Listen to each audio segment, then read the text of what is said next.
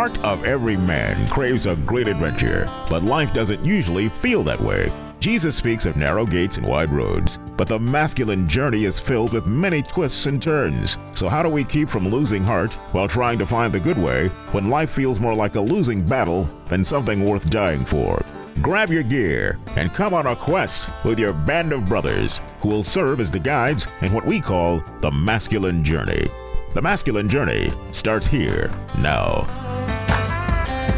We are back on the love boat today on the masculine journey. We have done a mini series on love. We've talked about the love that people have in between a man and a woman, and we've talked about brotherly love. Well, today we have arrived at the one, and Al, usually he's been doing these definitions for us, but Al's not here today, so we're on agape, Al. Mm-hmm. But Al's not here. So Sam is back, and that's more than awesome, and we're so grateful to have him, as well as Dennis, as well as Vinny, and we even have a good friend, Jim Graham, who's here with us. But Sam, tell us about agape. Well, agape love, I guess to try to put it the simplest terms, is loving someone else the way God would love them or God would love you, seeing them for the good things in them and not necessarily the bad things, seeing them for those times of glory or those times that they reflect God's image. And bringing that out in them versus complaining at what they don't do right. Yeah, and so Sam, as you may know, has recently had some surgery, and that left him in a position of watching a great deal of television. Yeah. A fate we don't necessarily wish on anybody. But as you've watched that television, you can't help it. This kind of just been jumping out at you. It has. I have to say I'm really, really thankful for Netflix because I don't have to watch daytime TV. But I'm in the middle of watching much TV. And I watched a series, and depending, not even just a series, and a lot of the shows that I've watched, when they portray Christians, they portray them as, kind of these over-the-top, judgmental or crackpot kind of people, or, have no love in them, or are very aggressive towards people. And initially as a Christian, it frustrated me. But the more I watched it, I didn't really enjoy it, knowing it's mainstream media, and they're going to do that a little bit anyway. But the reason they do that is we all know people that are like that. Unfortunately, I could be like that in a given situation. It may not be the one that sets someone else to that point, but maybe along the way I would be so opinionated on something that I would quit looking at people with love and looking at their sin. So we have up first, as far as our clips are concerned, an amazing clip by John Lynch, who, has the True Faced series, which, by the way, if you have an extra 40 minutes and you just want to get blessed out of your socks, go to YouTube and just look up John Lynch and True Faced. Yeah. I mean, you can hear the whole thing, which is more than glorious. But Sam, set this clip up for us because it's critical to understanding this. Yeah, John really has such a great way of bringing some things to light very simply.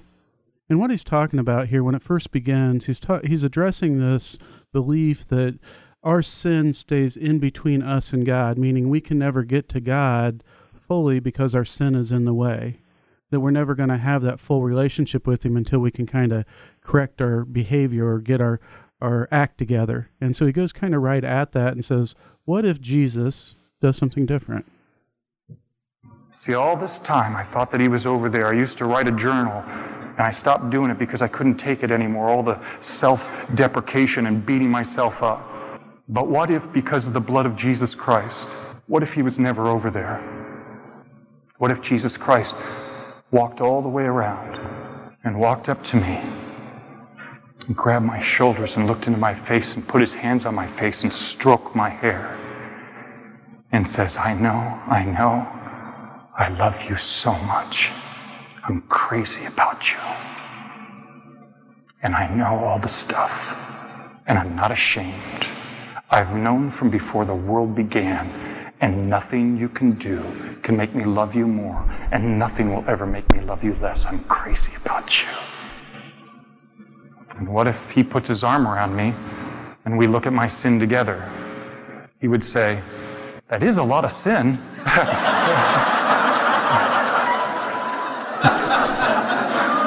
My.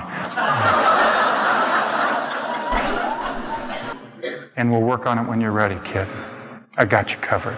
I've known all about it from before the world began. My shed blood is that powerful. I'm crazy about you. Have we been changed? Yeah. As day is from night, we've been changed. We've been changed.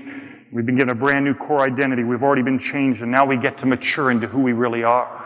You see, if I brought a caterpillar to a biologist and asked him to analyze and describe its DNA, he'd say, John, I know it looks like a caterpillar to you, but scientifically, in every testable DNA result, this is fully and completely a butterfly. Wow!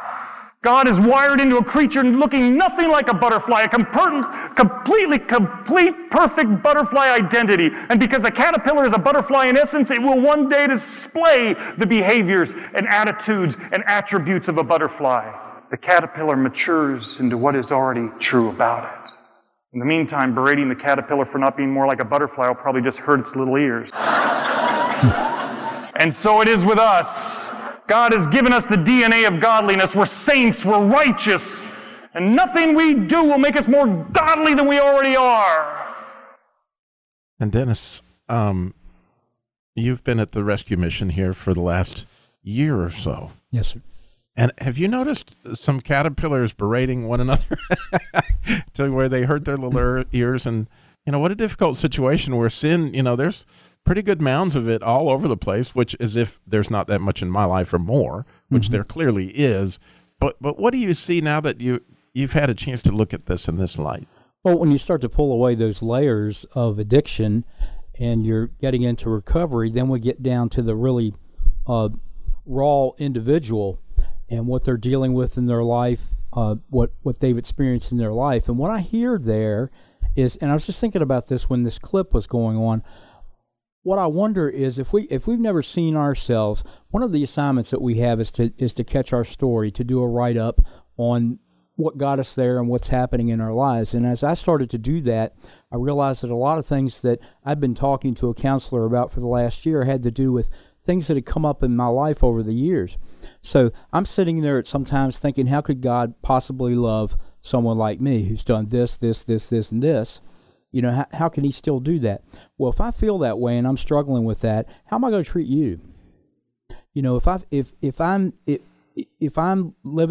lived a life where I think that love is conditional on my behavior and my behavior hasn't been very good, then what am I going to pass on to the next person? Because I really haven't gotten that yet. It's really still a lot about me, and I haven't yet seen what it means to love someone and take all that out of the equation. And I tell you, it's a tough journey, but it's a place that we can start to get to.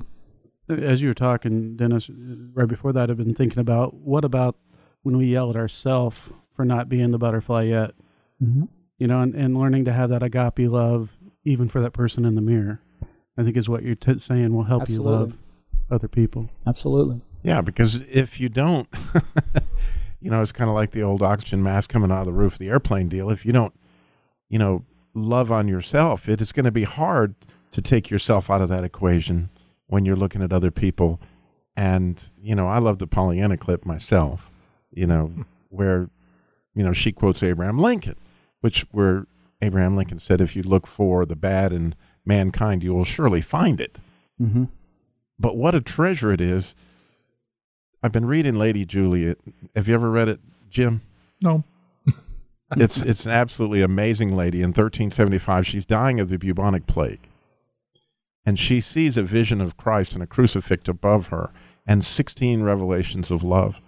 And as she writes this out, the first woman to ever to ever write a book in the English language, the first book they have on record, and to read it is a treasure, as she explains that she found so much that God loved her love, like you're talking about, that she could see his love in everyone around her like she'd never seen it before, based on her experience of of her love in her life. And because now she was seeing God in Jim and God in the gloriousness of what she saw, all of a sudden got herself taken out of the equation. And in a church atmosphere that you work in every week, Jim, because, where do you see that? Where I see love is when people are really reflecting it from God. we can't do it ourselves. A couple, I guess it was maybe last summer before last, I was at a intensive study with Michael Card on Hesed, which is the Old Testament version of agape. That's God's love. And his working definition was when the one that owes you nothing gives you everything. And we're not capable of that. But we can come close to it when we are reflecting his love on others. And then over 85 years, Vinny has been evaluating this situation. No, God has been evaluating it. He ain't too sure he's taking me. But I think he will. Yeah, I understand. I think I understand what all of you are talking about, but for me, it's, I still, at this point of my life,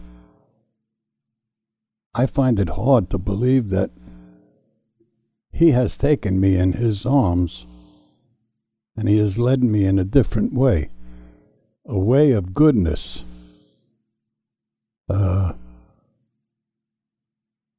You all know my handicaps, but I got a woman that I'm married to that's handicapped too, who is taking care of me, and she's blind too.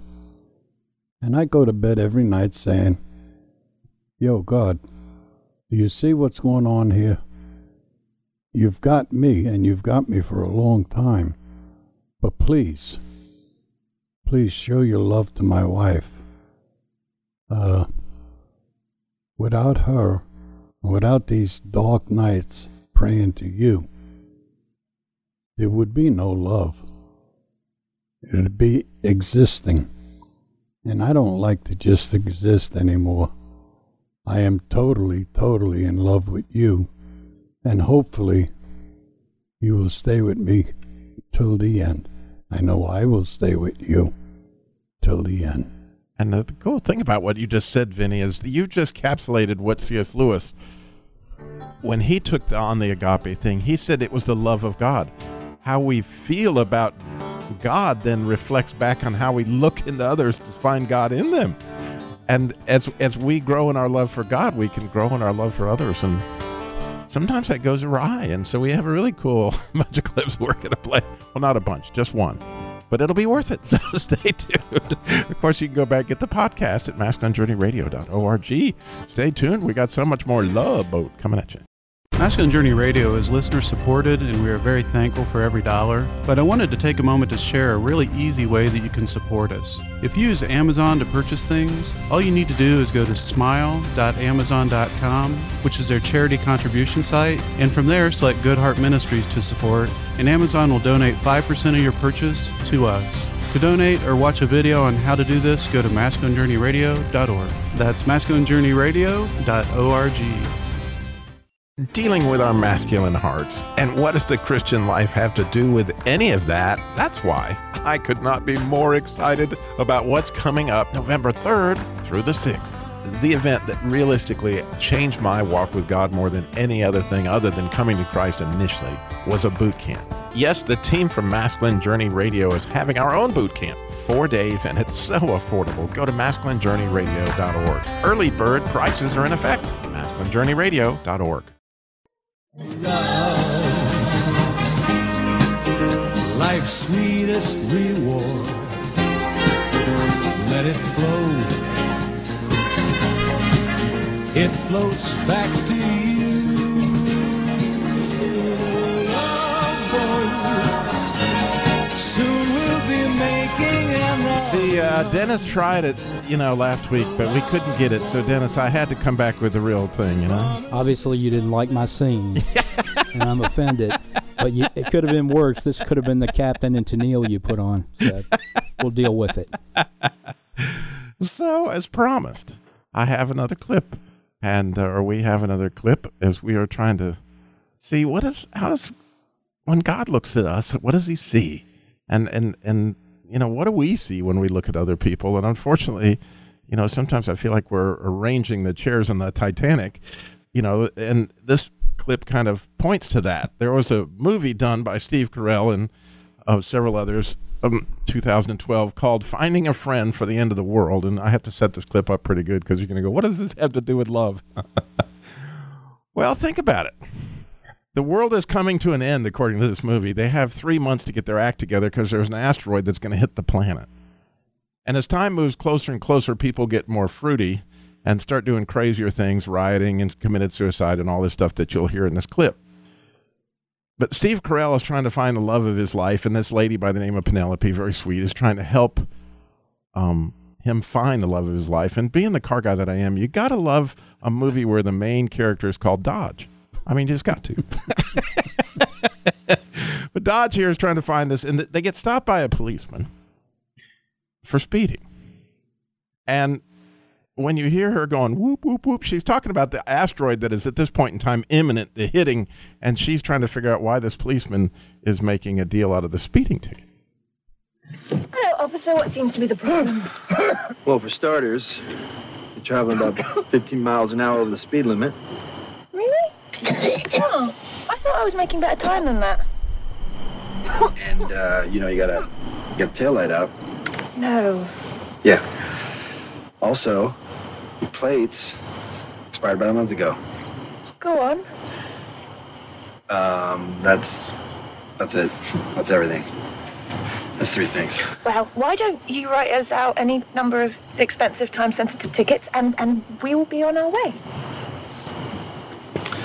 I need some identification. Oh, of course. No, my name is Penny, and this is Dodge. Hi. Okay. License and registration. Well, you see, that's where we've got a problem, because I didn't get a chance to retrieve my identification before fleeing my home during a deadly riot. However, we were fortunate enough to hitch a ride with a very nice trucker who, turns out, had hired a hitman to assist him in a suicide, thus bestowing us with this beautiful mode of transportation. So the answer is no license or registration here. However, now, given the current situation with the couldn't you find it in your heart to set aside the law just this once and let us on our way, so that I can give my friend here the fighting chance of being with the one he loves before we all reach our untimely conclusion? No. I should tell you, those sounds are their mugshots being taken as they're under arrest. But we kind of act that way, don't we, Sam? Yeah, we do. We start to look at, as we talked about in that first segment, something that maybe someone's doing in sin, and we react to them based upon that versus reacting to them based upon love. Yes, as a brother, I may need to call that out in somebody, but that doesn't mean I love them any less. I should love them even more through that and look for those visions of God that's in them and bring those forward. Yeah, and it's an interesting thing as I've thought about this topic of what some people say is selfless love, taking myself out of the equation. And some people would even say self-sacrificing. But when I think about it, if I can really somehow or another achieve this, it's anything but self-sacrificing, right, Dennis? Because like it says in the song, let it flow, it flows back to you. Yeah, I used to, I was just thinking about something. I used to do some volunteer work for another ministry at a homeless shelter. And the guy that was the night supervisor, he mentioned several times during the time that I was there about how the volunteers, they'd always say, well, we're just glad to do it and this and that. And what he was pointing out was to receive the blessing that by being selfless, giving of their time to fix some food, to spend some time with some guys when they probably had 100 other things to do, was a selfless act on their part. And in turn, they were going to receive a blessing for that. And I'm not saying just do that so that you can receive a blessing, but there is a part of that that I think it grows within you too as you're practicing that. How often do you I feel a lot better when I'm treating someone in a Christ-like loving way than when I pick at them about something, and it's human nature for us to do that. But you get what I'm trying to say. It's a real blessing to be able to do that. As you were saying that, Dennis, I was thinking about that for years, in fact, over 20 years, I have been giving a devotion at a nursing home in Mocksville. And a lot of folks just despise going in to a place like that because there's a lot of hurting people. And it doesn't smell always so wonderful and all those things that you might be thinking about. But there is no way I could explain, and maybe it was selfless, but I don't think it was. I actually think it was selfish that I kept coming back. Because here are these people that just love, I mean, they are so hungry for a visit from somebody, some recognition, that to say you get love back, you know, as the song says, let it flow, it's going to flow back. I mean, it's almost unbelievable to me that I remember as I lost the dealership and I was walking across the street and I was looking at the dealership, I was really worried that I was going to be bitter. I was like, Lord, I don't want to come back to this city and be mad because this has been taken away. In fact, I want to keep coming back and doing the devotion at Somerset, and I want to keep coming back and doing this. And could you give me that? And God and I had that discussion. And to this day, it's one of my favorite days of the week is Thursday because I get to go do that, Vinny. And Vinny, you have joined me a couple times at Somerset, and you know what I'm talking about. Yeah, I do know what you're talking about. I would sit while you would be doing the devotions, and I'd look at the faces of these people, not knowing that one day I was going to be one of them people. I am already. But anyway, the intense listening to what he was saying, they seemed to like wake up and say, oh yeah, I heard that. I read that. You know, it's like bringing them back out of, you know, from nowheres, just by what Robbie was speaking, his devotions. And I find that, he says it was kind of an ugly place. Well, I never seen a hospital or nursing home that was pretty. But the people that were in there, they were God's people, and there was a reason for God keeping them alive. I think it was partly because Robbie would come every Thursday, and I need somebody to laugh at my jokes, Jim. It's not, and they laugh really good. But in your ministry, where do you see that, Jim? That is the whole point of ministry for me. I see it at the nursing home. I've done that, although that seems to get blocked occasionally. Hospital visits. It is rare that I visit someone in the hospital who's could be dying, but are often struggling, having a hard time, that I don't end up more blessed than my blessing them by being there. Exactly. You can't outgive God. No, you can't. And then if you show up and you know what I'm saying, Sam, it's an amazing thing. Oh, I do. From a personal standpoint, I talked about it last year after getting back from Guatemala. One of the things that we did when we were down there is we went into a severely handicapped children's orphanage. And you had people on all ranges of being able to respond. And I chose to stay with the people that no one was with, the teenage kids. Everybody wanted to go hold the babies and that kind of thing.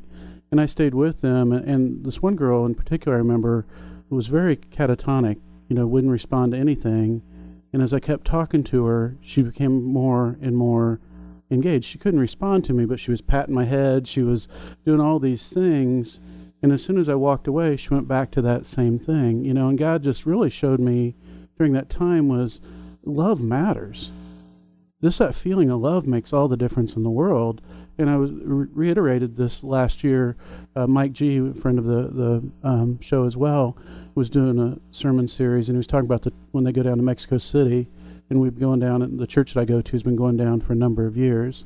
And the first year they went down to this orphanage, it was very gloom, doom, no hope, very, very ugly place. And this lady had just taken it over that was full of God and full of love. And 5 years later, it's a place of hope with, flowers painted on the walls and singing all the time, and just the difference that love made in all those people's lives.